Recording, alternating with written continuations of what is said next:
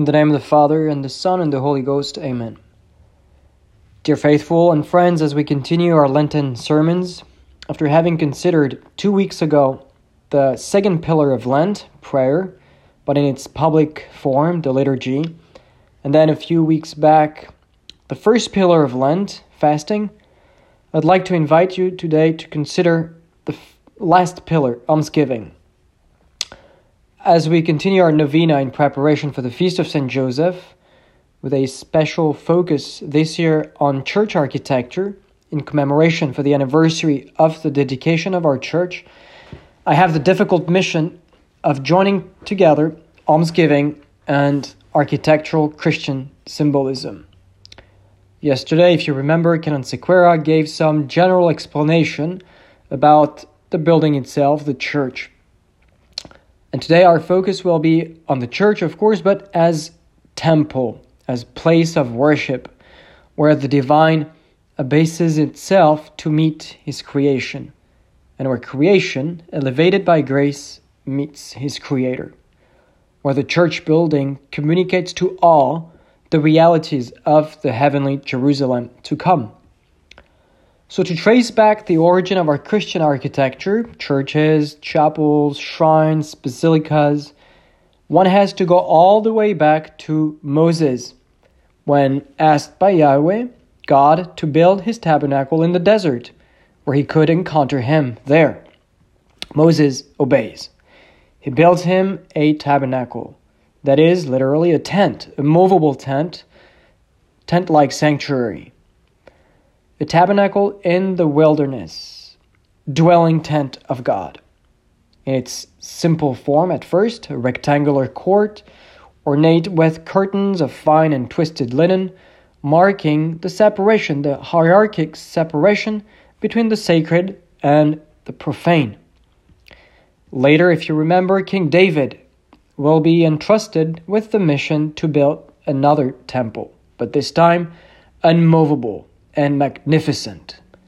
David fulfills part of his mission by collecting money and materials, but the largest and final part of the work will fall under the responsibility of his son, King Solomon, almost a century before Christ. That temple containing on the east part the Holy of Holies, the Ark of the Covenant, symbol of Christ.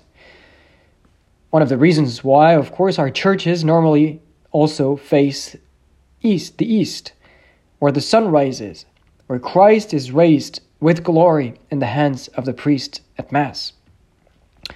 The Ark of the Covenant was also known as the seat of mercy and the source of justice, prefiguring the coming of Christ as judge, a merciful judge, and Christ as ruler, a just lawmaker.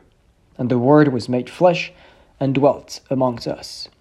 Behold the tabernacle of God. Yes, behold the tabernacle of God. As guests of the house of God, we cannot present ourselves before God with empty hands. A sacrifice has to be offered. An offering must be presented so as to appease God's justice and bring upon our heads his infinite mercy.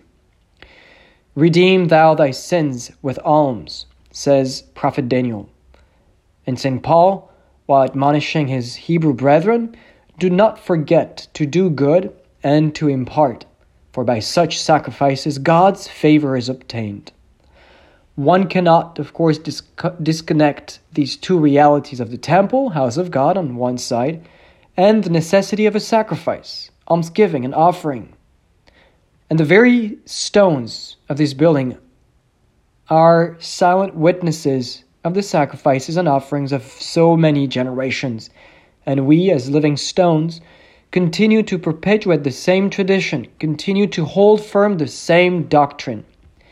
You shall give to him freely, and your heart shall not be grudging when you give to him, because for this the Lord your God will bless you in all your work and in all that you undertake. Deuteronomy chapter 15, verse 10.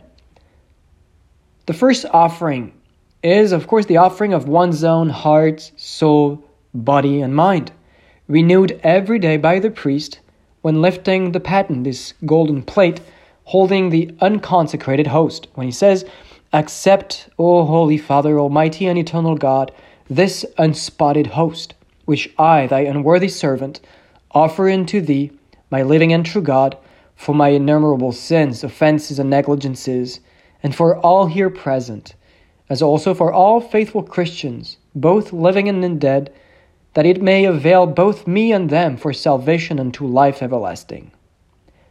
Almsgiving implies the notion of mercy and pity according to the Greek word itself, elmosune, and the cruciform shape of many of our churches remind us of the first and most perfect act of mercy towards humankind. The Catechism reminds us that church buildings are not simply gathering places, but signify and make visible the church living in this place, the dwelling of God with men reconciled and united in Christ. As we enter the church and lustrate ourselves, this liturgical term, lustration, same when the priest goes down the aisle, the beginning of the high mass, to sprinkle holy water on the faithful. So that same lustration when we enter church, when we literally wash ourselves, purify ourselves with holy water, making the sign of the cross, we enter already in the realm of the mystery of our redemption and present ourselves as living offering, living alms, because we are obliged in strict justice to give back to God what belongs to Him and Him alone. That is, our whole self, everything that I am and everything that I have. Once we understand the profound theology and Christology of the sacred temples, built after so many sacrifices over so many centuries, we understand the necessity and obligation to continue to provide for the needs of the church. Reason why the church has made it a commandment, precept of the church to provide for the needs of the church.